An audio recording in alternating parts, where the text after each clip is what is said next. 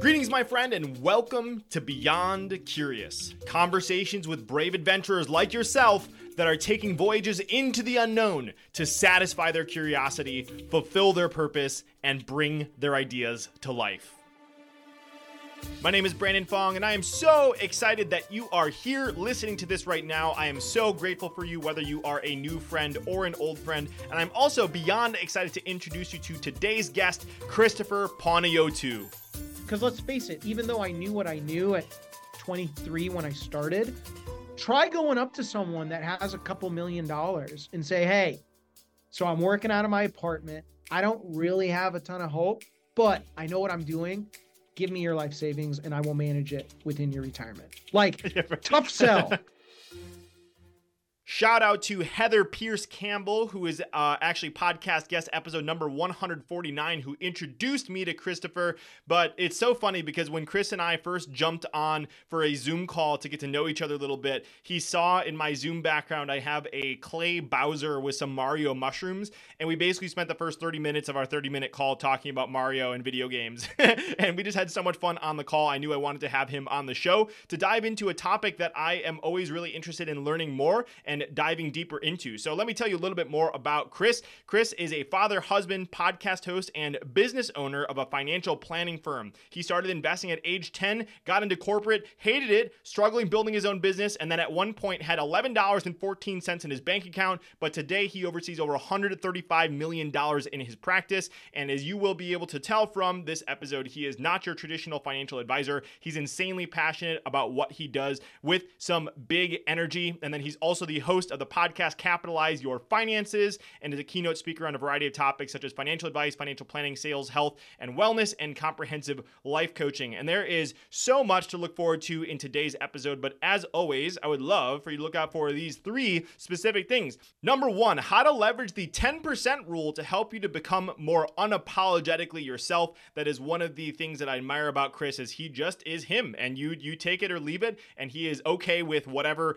your interpretation of that is. And I think lots of people really respect that and want to know about that. So look out for the 10% rule. Number 2, how you can incorporate your purpose into your investing philosophy. This was really cool, and it was an eye-opening chapter of his book when I read it. And then number 3, why one of Chris's mentors flew across the country to hand him a piece of paper and what that piece of paper said that impacted the way he grew his business. Guys, this is a fun episode if you are somebody that is interested in learning about how to invest in yourself and to grow and to learn how to also make sure you're setting yourself up for financial success. This is something that you are not going to want to miss. So please enjoy this incredible conversation with my friend, Chris Panagiotu.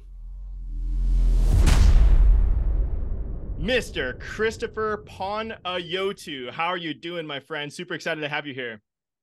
Dude, I am fired up to be here. And like I was telling you before we got on, this is our first guest appearance digitally in the podcast studio, in the Capitalize Your Finances HQ studio. So I appreciate you bearing with me on the patience factor, and we've made it happen. So thank you for making it happen today. It is a world's first. And like you said before we were chatting, when we first hung out, it was like, oh my gosh, there's some energetic magic here. I think when we scheduled like a 30-minute session, we spent the first 25 minutes talking about Mario and video games.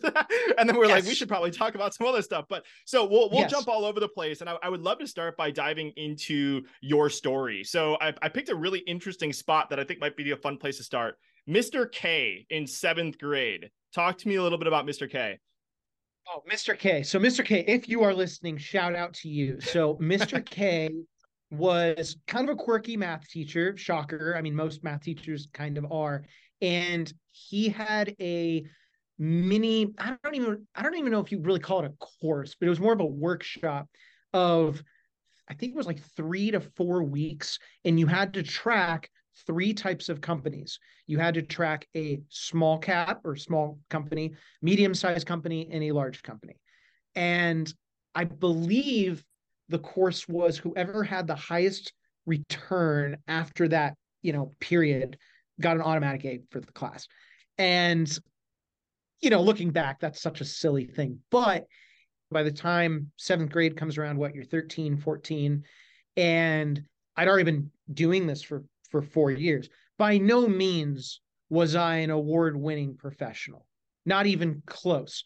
and I wouldn't even consider myself one of those today, because you're always a student of this game.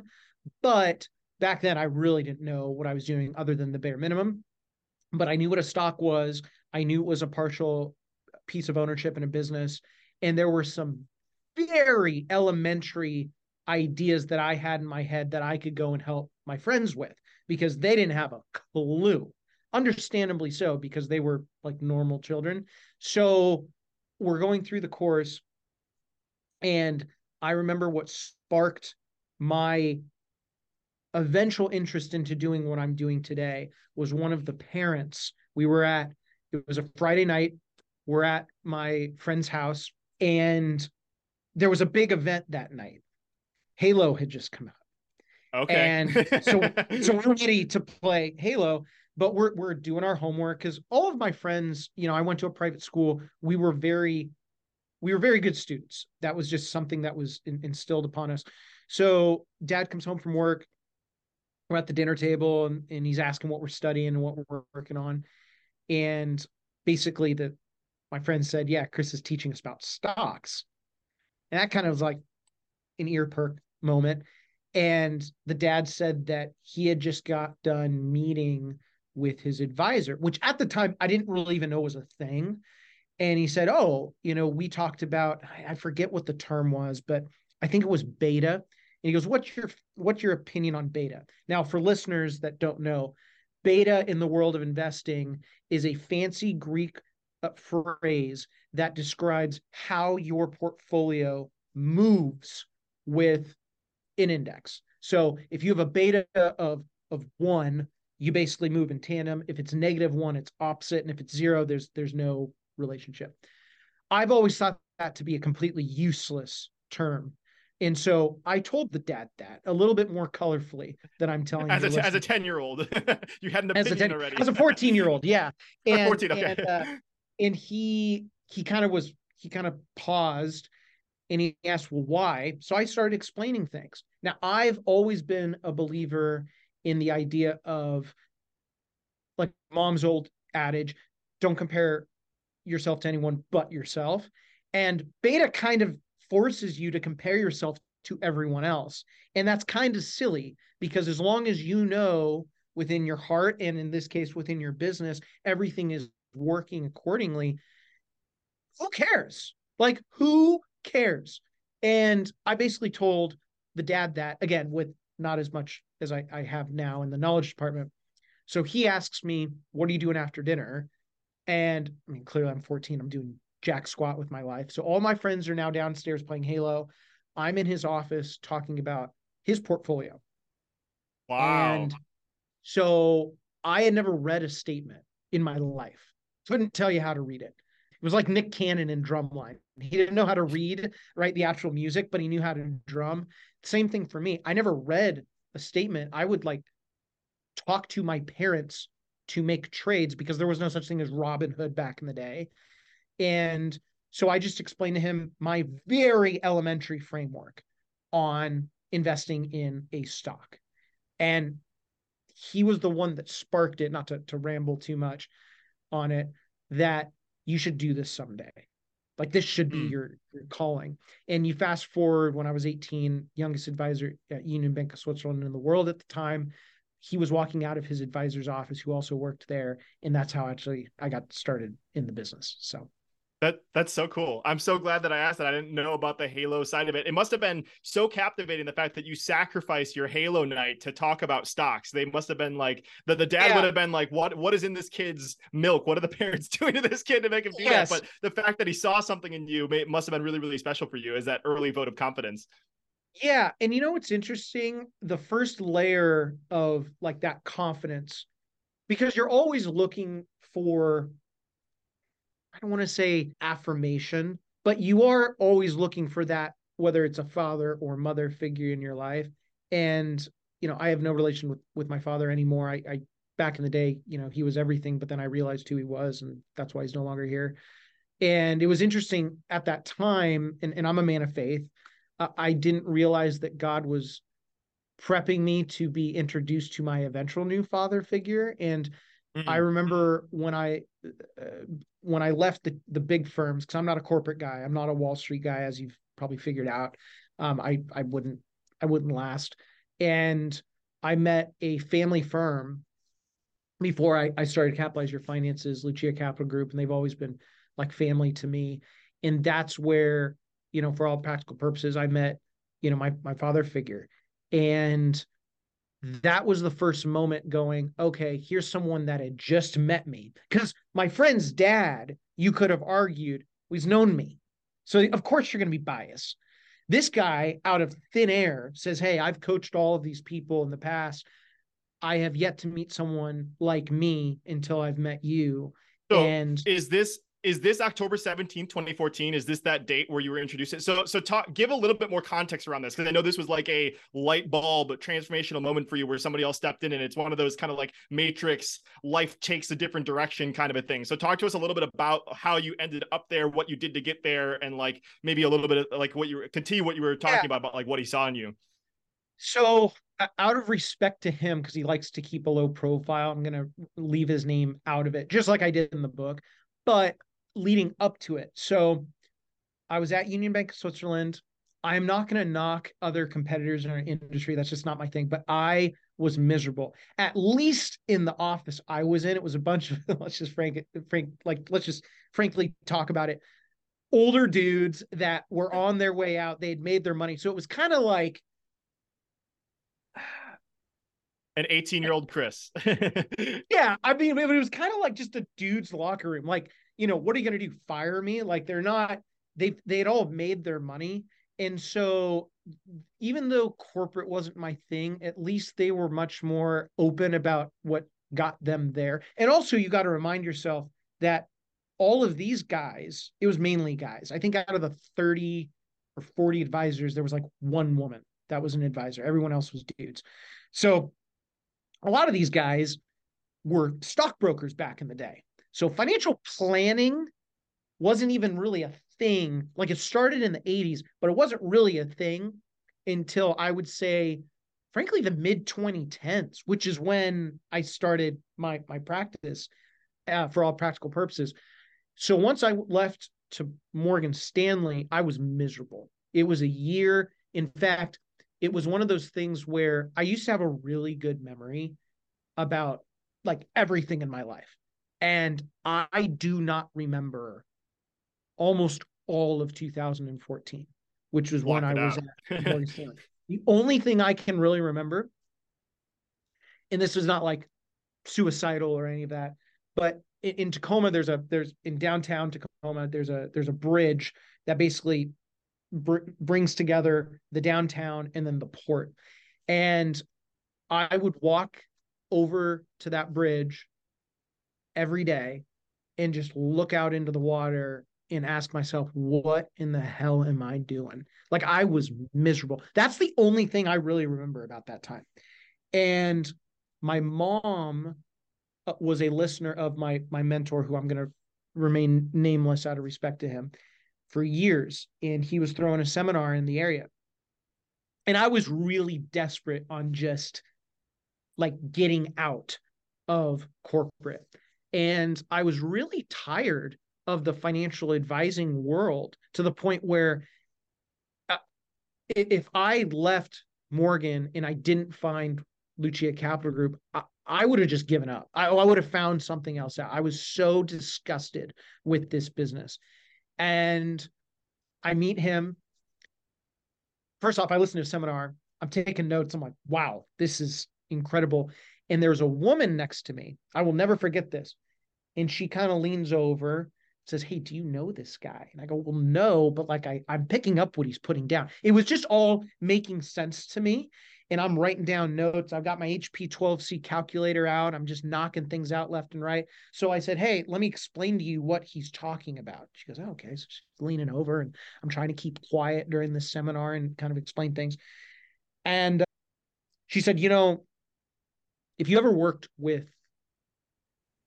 this man's firm or son's firm, it would be well worth your time to give me a call, because I would hire you tomorrow. And I'm like, well, that was easy. And I felt fulfilled for the first time in my life. I know that word is a really cliche word these days because people are like, oh my gosh, the sense of fulfillment, the sense of accomplishment. It's like, okay, but like how many people actually mean that? I felt like my heart felt full. And me being me, I walked up to the guy and I asked him, like, do you have any time for lunch today? I know you flew out. Well, God had his hand on me like he always does because my mentor's lunch meeting got canceled. And so we chopped it up for, gosh, probably 3 hours and just talked about everything. And that's how I was inspired to say, okay, here's a guy who's been around the block and he's not saying this just to pull it out of his rear end because he's not that guy. And he's taking the time. He's taking the time to block out his schedule. When I flew down to San Diego to meet him, he took the time. For the first 2 years of my career, I remember he told me, if you ever need help, call me. Now, for certain reasons, he could not help me directly. And again, I'm going to leave that out of it out of respect to his situation. But we spoke every night. And I'm not exaggerating. Christmas, New Year's, my birthday, we spoke every night for at least an hour, sometimes 3 to 4, for, yeah, 2 to 3 years. And I'm forever grateful for that because that initial compounding of my success, like by the time I'm 26, I'm going into meetings solo, just like I am today. It's me and my amazing teammate, Betty. And people were kind of going, man, this guy's got a lot of confidence for what he's putting out there. And it's like, well, yeah, because what were you doing with your life in your 20s? Probably not a lot. I committed everything to this. And so by the time the compounding happened, I mean, even though I'm 32, I've been coach. There have been times where planners who are literally double my age are calling me, asking me these questions. And I used to think, why are you doing, like, you should know better. But if you haven't committed to the craft like I have with mine, or Brandon, like you have with yours, you don't have the experience. Experience has nothing to do with your age. It has everything to do with the experience earned in the meetings that you have. So the more meetings you have and the more interactions you have, the more experienced you are.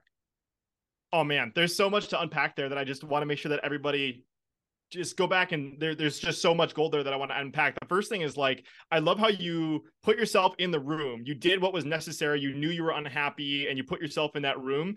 And the thing that I think holds people back, there's actually this really, really cool clip with Steve Jobs. And he was talking about, like, when he was younger, he called up Bill Hewitt in the phone book and said, you know, I'm Steve Jobs. I'm 12 years old and I want to build a frequency counter. And like, he ended up getting a internship when he was like 12 years old at Hewlett Packard. And it kind of the crux of that whole video is Steve talks about how, like, most people never ask, like, and it is that simple, but it's the fact that you not only put yourself in that room, but you made the ask to ask this person to lunch. And I want to zoom in a little bit more on this mentorship relationship, because I think this is really, really important. And I think anybody that has been impacted by mentors or is interested and passionate about mentors, and being mentored never stops, right? As you talked about earlier, it's like, if you're constantly learning and growing, you are constantly being mentored. And so I've started to observe this pattern in the relationships that I've had. So I kind of want to share it with you, Chris. I'm curious to see if you feel like this kind of like reflected your pattern. But like, he said to you in the beginning, if you ever need help, call me. And that's one of those things where I know you give keynotes. I've given keynotes before too. It's like, sometimes you offer something like that out to the world and nobody actually ever takes you up on it. And what I've kind of started to realize is that there's this pattern in the relationships I've built with mentors, and I started calling it like the mentorship infinity loop. And there's basically like two sides to the infinity loop. One side is giving advice, and the other side is action and gratitude. So if you imagine like an infinity like circle kind of going back and forth. And so what I realized is that the more times you complete that loop, the stronger the relationship gets with your mentor. And most people don't ever close the loop. Most people don't ever or take the advice and report back. But the more times that advice is given and action and gratitude is expressed, the more time you complete that circle over and over and over again, the stronger the relationship gets, to the point where you guys were speaking every night over Christmas and New Year's and your birthday. So I'm just kind of curious if you can maybe unpack a little bit for somebody that is interested in mentorship or wants to build out a little bit more mentors, like the relationship that you had that impacted your life. If you can maybe talk a little bit about the intricacies about how you built that relationship. Man, there's a lot there. So let's start with the mentorship aspect of things, and then we're just going to see where this goes. So Sure. no one asks ever. And it's really interesting because I'm not going to degrade success that I've had, success that you've had, and success that your listeners either have or are striving to have. Because not everyone is going to be successful. Hate to say it, that's life. But it's interesting because there is, especially in the year of our Lord and Savior 2023, there is so much out there for you to be successful. Like there really isn't an excuse. Mm. Some people, they just, the stars don't align. Like I can tell you out of the, can I say this? Yeah, probably thousands of people I've actually met with for personal planning. There has been one, and I am dead serious, one account where I met this guy, never been married, no kids, was probably, I think he was like 58, never became a client because he didn't have a pot to piss in. But there, I'm listening to this guy's story, and I thought, whoa, like there is not a single star in the universe that has aligned for this guy. So that guy, I just feel really, really bad for. Everyone else that has had, right, their life come to where it is today, it's generally because of poor decisions or lack of good decisions.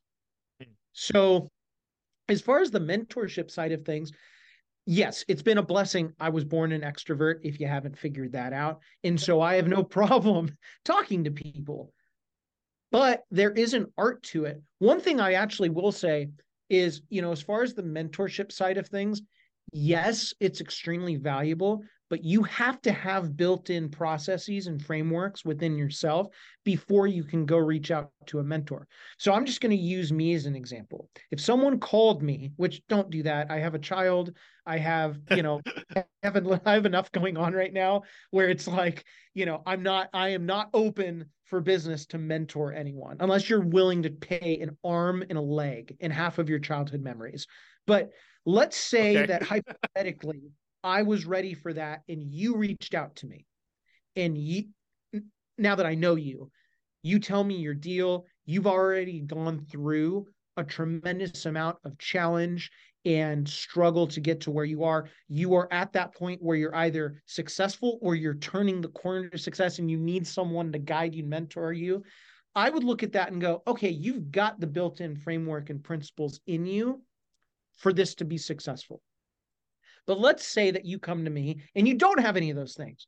You're just kind of a dweeb that calls and says, hey, I've listened to your show and can you mentor me? That is the fastest way to get hung up by anyone because you Mm-hmm. haven't put in the work within yourself. I can tell you it's going to be kind of a switching gears thing. I'm very fortunate that I had the mentor that I had and still have today, although, life gets very busy and we don't get to talk nearly as much as we used to. And that actually really pains me as a side note because he's the closest thing now I have to a dad. But I can tell you the success that I have had has actually come from the gym. It has not come from the actual business side of things. So, like growing up, we were a financially decently well off household, and going to a private school, we were surrounded with people with like millions and millions of dollars. And so I saw that life. And yes, we grew up fortunate, but there was always that excuse, and still to this day, where people can make an excuse of, oh, Chris got to where he was because of his family, or he was raised in this circumstance, or he had this benefit, or his parents planned accordingly. So, like, college was paid for, which I'm forever grateful for. And that always pissed me off because I know the work that I put in, but also a blessing that God graced on my heavenly presence was I was born with Crohn's disease. And so I was always angry that I wasn't able to be as healthy as my friends. And that was my Christmas wish for years growing up. I asked Santa, I want to be healthy, and I never got it. So the anger Mm. compounded to the point where I was in 10th grade, and I said, screw it. I will either die trying or I will get healthy. And I was very literal in that. And I remember compounding that, not to go down that rabbit hole unless you want to, where I, was able to run for 30 minutes and then do 100 push-ups and 100 sit-ups and 100 weight squats. And then I got introduced to the gym, and then I got into powerlifting, and then I started competing in drug-free bodybuilding. And that's when my Crohn's went into complete remission. It's been in remission for like, I think 11 years now. And so Wow. once I started my business, I was able to take that mental model of, oh, I will either die trying or I will be successful. So I had all of these frameworks already built in so that when I did approach my mentor, now I didn't have my business, but I had my bodybuilding background in the fact that I overcame my Crohn's disease and all that. So he knew, okay, this guy isn't like certifiably useless. Like he's already done some tricks of the trade where he's got the potential. So I guess my point is mentorship is extremely important, but you've got to figure out some frameworks within yourself before you approach a mentor. Because if you don't have that, you're never going to get a mentor because they're not going to waste their Yeah. time. Yeah, 100%. I love that too. And I think there's so many different forms of mentorship, right? Like I think the term is really heavy when people think it's like a really formal relationship. I have never asked anyone to be my mentor, but I consider lots of the people that are friends to be a mentor. I would even consider you to be a mentor, Chris, in some capacity, right? Like there's so many different ways for us to expand and grow when you are treating relationships the way you do it. And like you said, that you're willing to invest in yourself and really show up in those relationships. It completely changes the game. So I would love to, there's one more component to this relationship that I think is really important that I want to kind of dive a little bit into. We'll flip flop back and forth between your story and some of the content in your book, which is I'm super excited to talk about the purpose, the very first chapter of it. So I'll plant that seed and we'll get there. But one thing that I want to kind of that really stood out to me in your book when you talked about your relationship with your mentor is he flew out to you once to hand you a piece of paper. I would love for you to share what was on that piece of paper and maybe talk a little bit about that story. Yeah. So this was probably, God, 2 years ish into the business. And, I was really fortunate. There was a white paper I read by an author, a financial planning author in our industry named Michael Kitces, brilliantly smart, extraordinarily long in the tooth. Like one paragraph he can stretch into 10 pages, but like very, very helpful for someone that is desperate for knowledge. And I remember he wrote a rule or a paper on the rule of 3 years. So the first year you become known in business, second year you become trusted, third year referrals come in from year one, the guinea pig clients as he calls it. Year 4 and on, you're off to the races in you're going gangbusters. So anytime I was really struggling, I thought of the rule of 3, and that carried me through those tough years. Well, I would call it for me more like the rule of 5.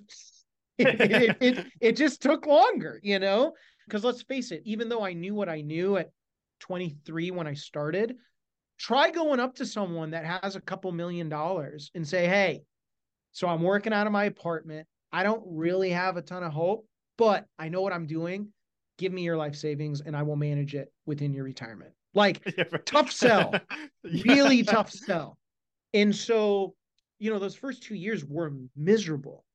And I remember he was flying up to meet with a business partner. And so we got dinner and he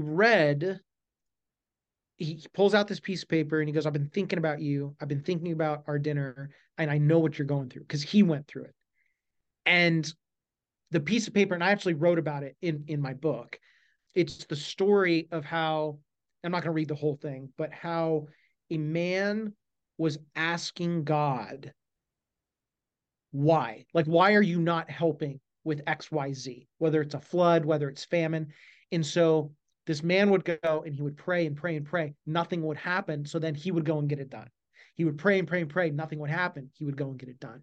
And so then finally, at the very end, when he was on his last limb, as far as just, you know, hope that God would come and help, he asked God, why? Why on earth have you not come and helped? I've been praying, I've been asking, I've had to do all of these things. And then God answered to him, no, no, no, no. I didn't need to send help. I sent you. And that hit me really hard because I was frustrated with the idea of why isn't anyone wanting to hop on the capitalized bandwagon? Why? Like, I know what I've got going. Yes, God's blessed me with a lot of energy and a lot of passion with what I do. Some can find it very obnoxious. That's okay. You're missing out. But, as a side note, I would meet with so many of my friends in business and I'd say, let's build something together. Like, let's start a strategic alliance. Let's build, let's grow, let's make it happen. Let's capitalize on the opportunity at hand. And every single time at the end of the conversation, they pull up their watch and go, dude, I got to get back to the office. Like, my lunch is almost done. I'm like, no, like, that is not right.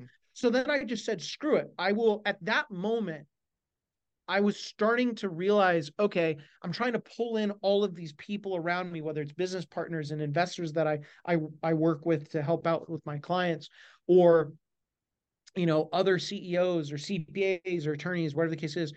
And that story hit me so hard, knowing that, okay, you know what? The good Lord's blessed us with a lot of skills and a lot of gifts.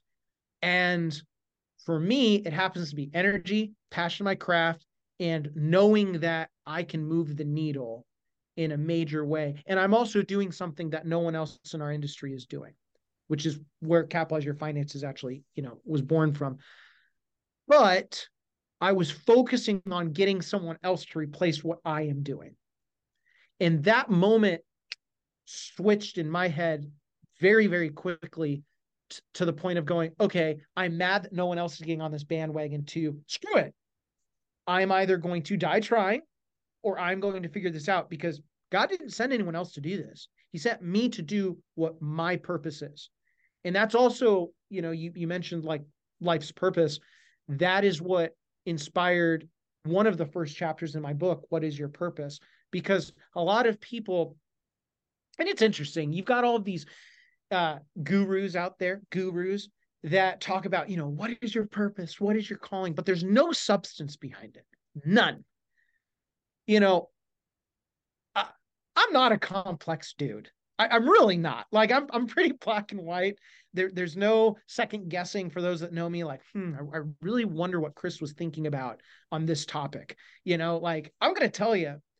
But one thing I realized very early on was, when I started in the business, and I know we're kind of going all over the place, so I apologize, but in the world of business, when you're starting out, you have no money. None. Okay.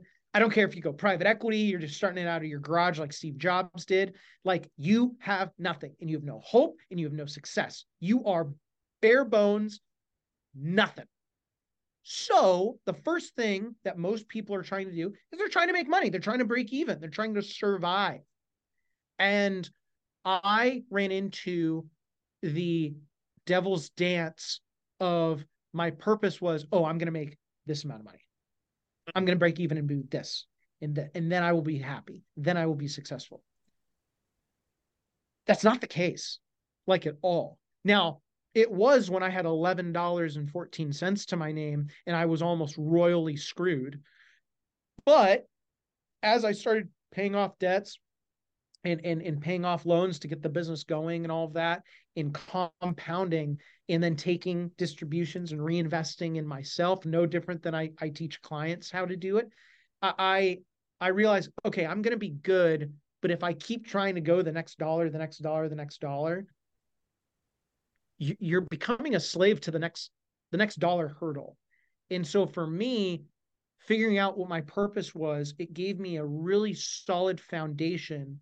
But then the difference is, now that you know qualifiably what you're about, the rest of my framework quantifiably builds you through the rest of your life. And you always come back to, why am I doing this? And if it's because, oh, I'm trying to get another dollar, that's not a good purpose. In fact, that's not even a purpose to begin with.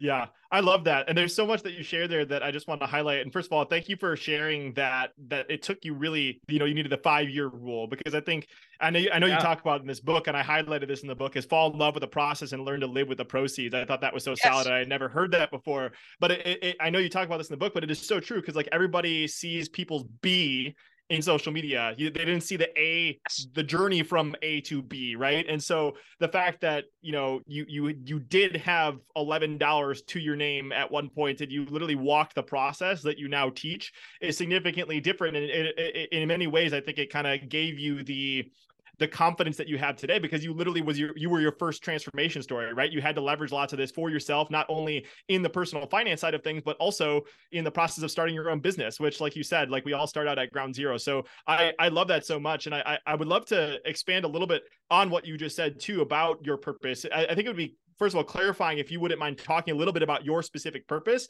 but also your family's purpose, because you put some thought behind this as well. I know you and I are both new dads, and we were just jamming about our daughters, but thinking a lot about this and how we can leverage our purpose in decision making, specifically financially, but also in the rest of our life, I think is a really important heuristic as we kind of like think about the other components of our journey. So I would love for you to maybe share a little bit about your purpose and your family's purpose.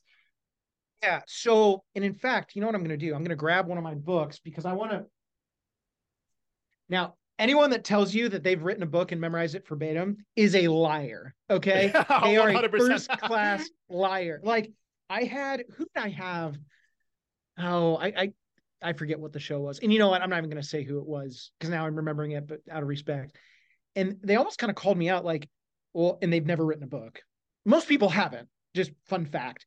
And they're like, well, you wrote the book on it. Like, how do you not know? I'm like, bro, when you write a book, and for those of you that are listening in, that are Brandon's followers that have written a book, you know exactly what I'm talking about. If you have not written a book, let me tell you something. By the time the book comes out, you never want to read or see that book ever again. Like, it's like PTSD with all the editing and all that fun stuff. So I want to No, read it. Yeah, Go please ahead. read it verbatim, but I also want to double down on that really quick, because this is a nuance that most people don't understand as an interviewer. Like, it's funny because it's like sometimes you want to ask a question about a book, and like you'll tee up the question, and then the author's like, I don't quite know. It's happened to me a few times. So it is funny because that is a nuance that most people don't understand. But yes, Oh, 100%.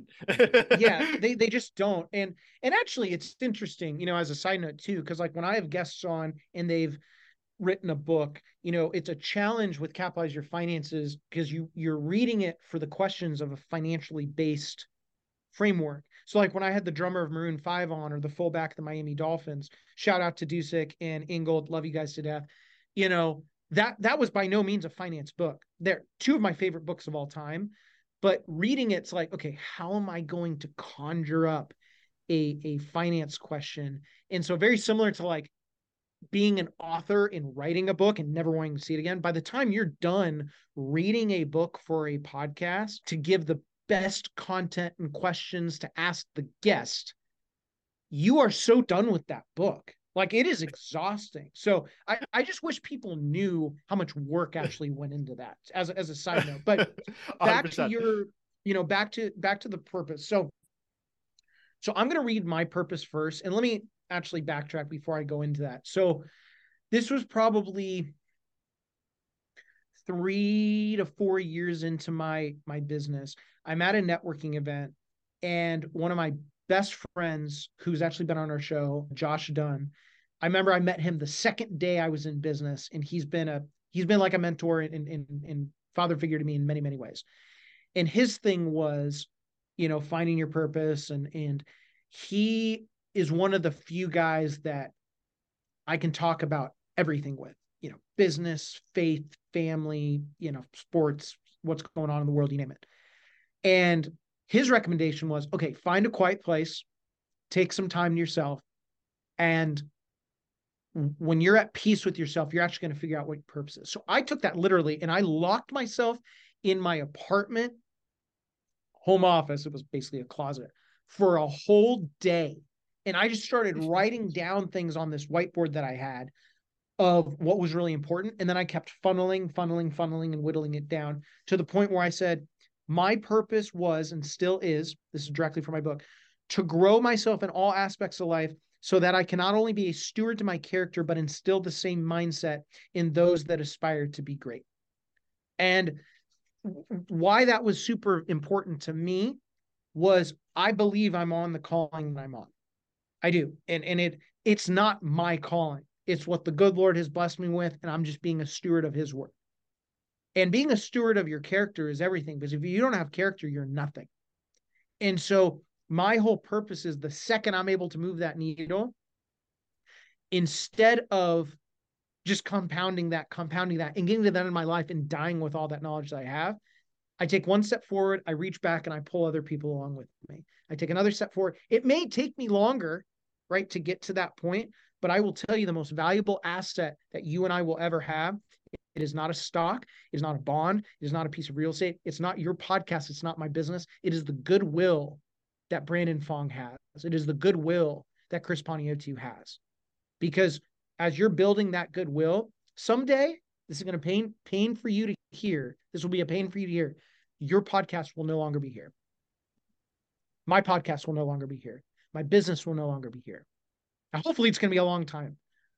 But what will always remain is the goodwill that you have built.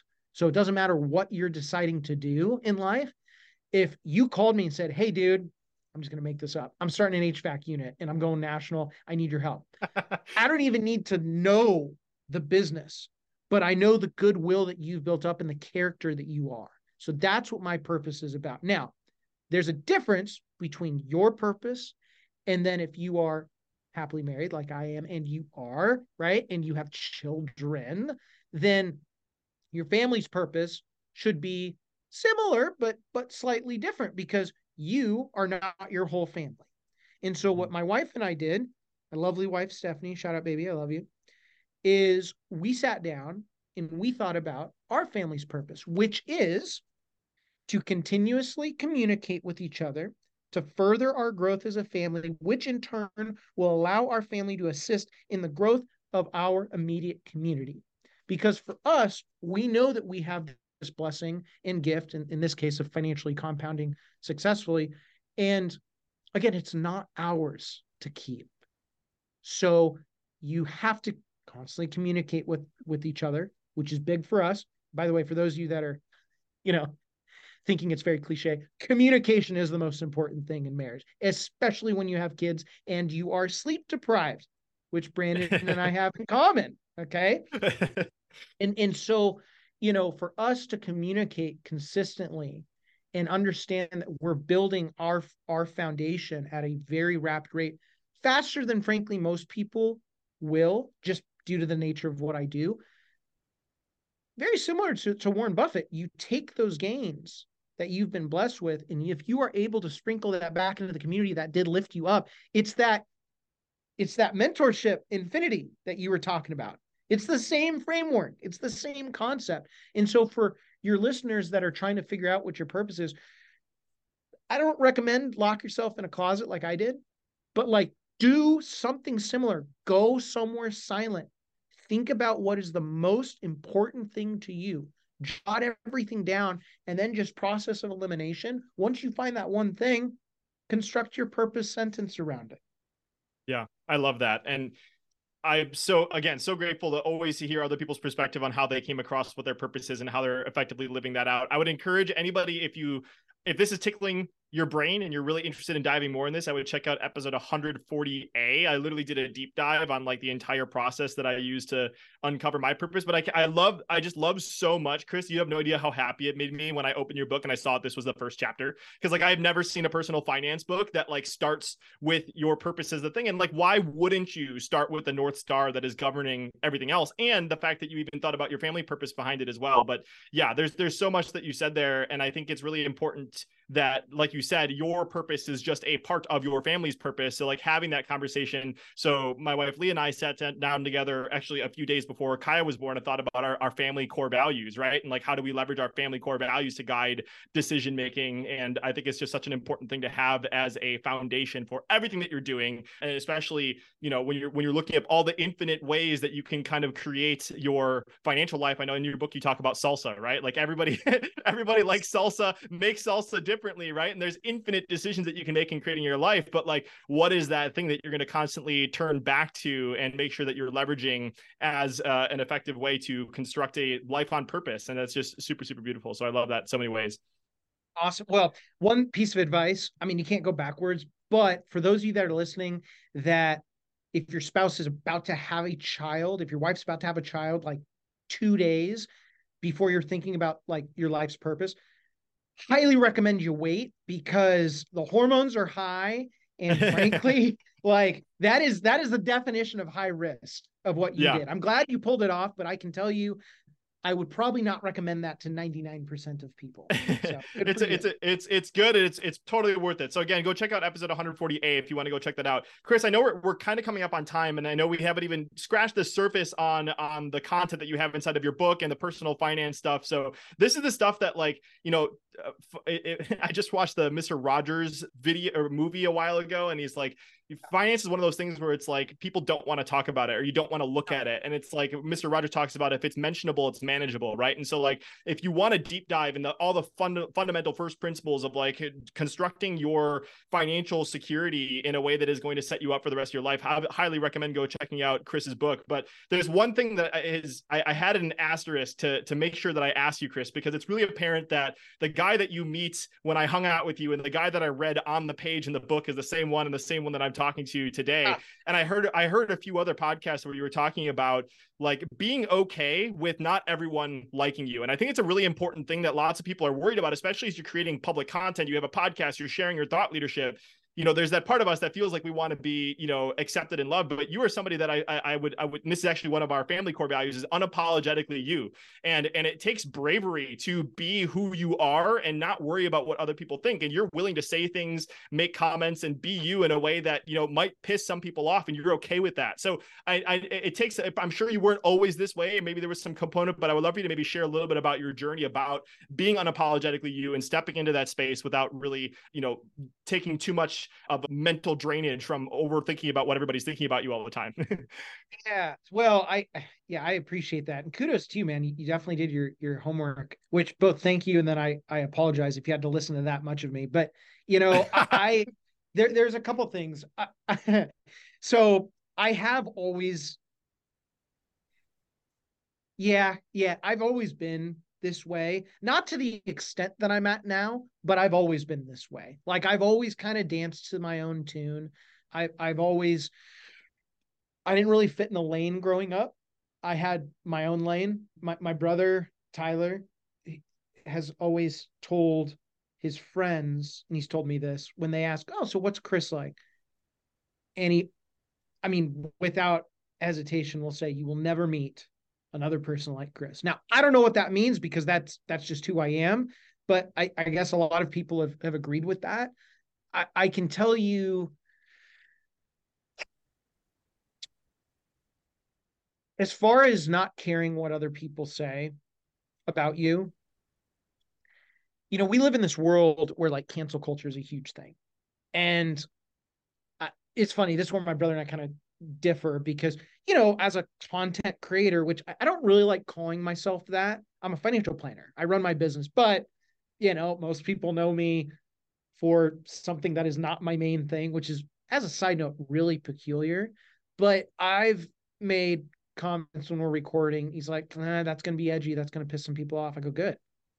He's like, are you not nervous about, like canceling? Like, what if you had something taken down? Who cares? Like, one, I think about it this way, just practically. If I wasn't doing the show, if I didn't write my book, if I didn't have my masterclass coming out January 2nd, if I wasn't writing my second book coming out next year, and I wasn't doing my speaking engagements and coaching of people all on the side, my life literally would not change. In fact, I would probably free up, paying my brother for social media, paying my marketing team, I would free up all that time. So I don't need to do any of this. And so if someone didn't like if Instagram or, Twitter or X or LinkedIn was like, yeah, what you said was really, really edgy and we're not going to let it out. Okay. Well, I'm still going to put it up because I know how valuable it is. And they go, okay, well, now we're going to have to, basically swipe you from existence. Canceling's kind of a badge of honor now, if you think about it. Like, it's like, whoa, why was he? Oh, because then people want to know, why was this guy taken down? Because we are curious as a species. Like, that's how it works. And so then people go, oh, well, he was, but I kind of agree with what he was saying. So like, what's the deal? So for me, it's the combo of like, I don't need to do any of this. And there's also a fun fact. My mom, this was probably a month or two ago, she calls me. She goes, Chris, I read a staggering article today. I go, really? Mom, tell me what it was. She goes, do you know that no matter what you do, 10% of people will never like you? And I thought, that's a great stat. Because if It's very someone, helpful. it's extremely helpful because that means that if you meet someone and you go into this meeting or this, date or whatever the case is, and there is nothing you can do on the face of the earth that is going to change this person's mind. They hate you. They do not like you. The next 9, by definition, will either like or love you. So I've been in meetings where they just suck. And now that I know this fact, I'm like, dude, the next meetings that you have are going to be euphoric because, you're just getting the bad eggs out. And then God forbid you have a couple in a row that just hate your guts. You should be set for the next month of just utter fulfillment. Knocked him out. And, so as far as like the being unapologetically yourself, it comes down to, yes, knowing who you are, knowing that everyone does have value that they can offer this world, knowing that the more you read, the more you succeed. That is super cheesy. Yes, that I just pulled that out of my rear end, but it's the honest to God truth. If I didn't read that fact, I wouldn't have known statistically what was behind the how many people will like you, how many people will hate you. Wouldn't know that. Even if half of the people hated you in the United States, that's like 150 million people that are going to like or love you. Think about that. Like, you don't need a ton of people to like or love you. You just need a Yeah. few good ones. Actually, you need a few great ones. It's the whole idea of what I call the concentrated portfolio lifestyle. If you look at all the most successful people in the world, they didn't diversify. They had one business and they held on to that for dear friggin' life. I've taken that mental model, whether it's investing, whether it's planning, whether it's my friendships, whether it's my business Fitness. partnerships, like it works everywhere. You don't need a lot, but the things that you have in your life, you better make sure they're great. Yeah. I love that. And thank you for sharing your perspective on being unapologetically yourself. And I think I had this observation a few weeks ago now. My wife has a celebrity crush on Matthew Gray Gubler. For anyone who knows who that is, he's one of the actors on Criminal Minds. And Oh, like okay. Matthew Gray Gubler has this thing that he does called Gublerween, and he's obsessed with Halloween. And he does this. He's a weird dude, and he is not afraid of being a weird dude. Is he the nerdy one with he's like the nerdy, okay. good looking dude. He's a good looking dude. I totally respect Leah's celebrity crush 100%. Like he's got a peculiar look, right? Yeah. Okay, I know what you're talking about. That's Matthew Gray Gubler. But like he did this Gublerween special or whatever where he was walking around he was like the genie as his Halloween costume, and he was just being weird as shit. Like these people on the street are like, who the hell is this guy? And this kind of made me realize it's like people have mad respect for people that are willing to be unapologetically themselves because most people aren't willing to do it on their own. So when they see someone that's being unapologetically themselves, it's like, holy shit, that's so brave. It is so brave to be yourself. And I think that is a characteristic that many people respect, because if you look at the comments, just kind of talking about what you said, is like there's going to be some people that love you. It's like if you looked at the comments of those videos I did because I was curious, it's like everybody respected for how unafraid he was to just be this really weird version of himself. And so I thank you for sharing your perspective on that, because I think it gives everyone that permission to know, 10% of people might not actually agree with you statistically, and that's just going to be completely okay. And that shouldn't prevent you from knowing yourself, like doing the deep work on yourself to uncovering your purpose, but then also being committed to living that out in everything that you do. So I appreciate you sharing your perspective there. Oh man, Chris, this has been so much fun. I know I want to be respectful of your time, so I'll kind of wrap up with a final question here, and then we can kind of conclude things for today. But one of the questions I like to ask guests when I get the chance is, how has curiosity impacted your life? How has curiosity served you in your journey and your career as an entrepreneur and personally as well? So my initial thought was, if you have a gut instinct about something, but you don't know why you're having that feeling. Now, granted, like, if you look out of the corner of your eye and some dude is walking down an alleyway with a gun pointed at you, you don't need a reason. Like, run. But if you are doing something you love, you're on this quest, you're on this journey, which is such a gaming term. We could have spent a whole nother section or a whole nother show just talking about video games as a side note. But if you're on this quest, you're on this journey, you know what your purpose is, and you know you're going to stop at nothing to get it. And along the way, there are things that come up and you're curious about it. Like your gut instinct is saying either this isn't right, something's off, or I need to dig deeper. Do not hesitate. Stop what you're doing and commit to figuring out what that is, because that's going to lead to confidence. Like, why can I sit down, just hypothetically, with someone that is going to sell their business for $20 million? And I don't have the Wall Street names behind me. I don't have a ton of analysts in my back pocket. I don't need it. I know what I'm doing. So why is that? Because every single time I've had curiosity in something that I am obsessed with, but I'm not quite sure what it means, I will not stop until I find out every inch of why that curiosity thing is the way that it is. And then you just start adding in layer upon layer upon layer. You will become so confident in what you do that you can walk into any situation and know, dude, I got this.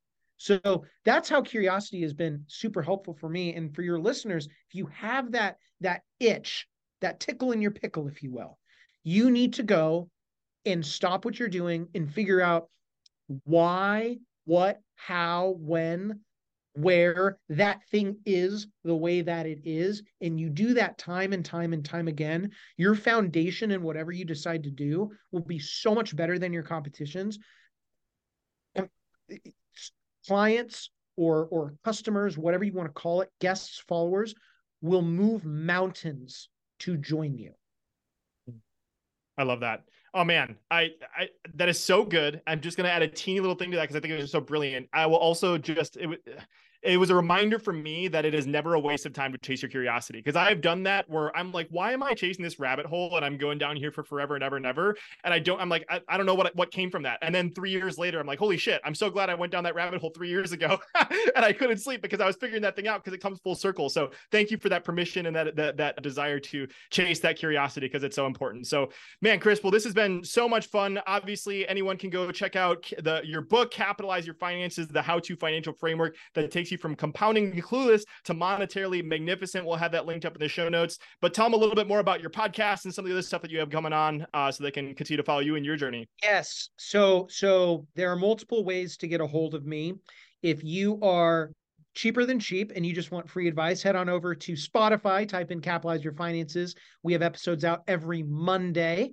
If you want the book, like Brandon was saying, head on over to Amazon and type in Capitalize Your Finances. It's going to be up there. We just hit bestseller last week. Pretty cool. Nice. If you were saying, hey, I want to follow along with Chris, the Cap and Capitalize, in his journey, you can go to Instagram. That's where we're the most active with our followers. Type in Cap and Capitalize, or you can try typing in my first and last name. Good luck with that. And then if you are on LinkedIn or X, you can type in Christopher Panagiotu on both of those, or on X, you can type in Cap and Capitalize. And then, special announcement, I know I sprinkled it in earlier in the episode, we actually have our first masterclass of Capitalizing Your Finances coming out January 2nd. And so if you're following me along on Instagram, you will see the release, you'll see the website, you'll be able to pay for it. Instead of wasting goggles and goggles of money on useless college planning courses that are $3,000, $4,000, $5,000, $6,000, for $250, you will have yours truly guiding you through the entire step of your financial framework that you are going to need. And best of all, we are going to be partnering with people like Brandon Fong. So maybe if you are fortunate enough, you can get a little discount. So that is where you can follow me. That is where you can support me. And, hit us up on capitalizepodcast.com if you have questions, or if you want to be a guest on our show. We look at that every single day. Love that. Amazing. Well, I just checked out when this episode will be coming out. We'll be coming out unless I don't want to say anything definitively, but towards the end of January. So the course will most likely be out by then. So we will make sure we link that up in the show notes. And like you said, Chris, like you gave plenty of options. So check out the podcast if that's what you want to check out. Check out the book, check out the course, whatever it is that suits you in your journey. But it's another one of those things where you can be an ostrich and bury your head in the sand, or you can learn about some of the foundational principles about setting yourself up for a financial future. I know we didn't dive too much into the nitty gritty, but you got some of the foundation of uncovering your purpose and leveraging that for decision making today. So man, just gonna really quickly have a conversation with you listening, as I always do. And I just want to say, I am so grateful for you. Seriously, you could be listening to so many other podcasts, you could be consuming so many other things, but you chose to be here and you are still hanging out, listening to my voice, which means that you have found something in here that has been super valuable. So whether that was just listening to Chris's story and him talking about the fact that it took 5 years to get things going, or learning about his journey with Mr. K in 7th grade, or the note that his mentor gave him and flew out to give him, and that really sparked things for him, or even hearing about the point that Chris literally had $11 in his pocket, yet we didn't say this, but in the bio, he's managing $135 million. So this guy has been through the ringer, and he is here to share his journey. So my ask is that if you heard something that impacted you, that was something that you needed to hear, that you think a friend might need to hear, you just take 1 second to share it with them, and you have no idea the impact that this could create on their life. They might not even ever tell you about it, but if it's one of those things where you can make a massive contribution by just doing that. So whether you choose to do that or not, I appreciate you so much for listening. And Chris, any final things you want to say before we head out today? Dude, if I had to just say one thing, please do not hesitate to reach out to me. It is getting to a point now where it's not necessarily me chatting with you on Instagram. That's my team. But every once in a while, if you get a really colorful response, that's probably me directly. But like I tell all of my listeners, all of my fans, very similar, Brandon, to you. Thank you for listening into Brandon's podcast. Come on over to our podcast if you want. And as always, keep capitalizing. Heck yeah. Appreciate you, brother. And we'll talk to you soon.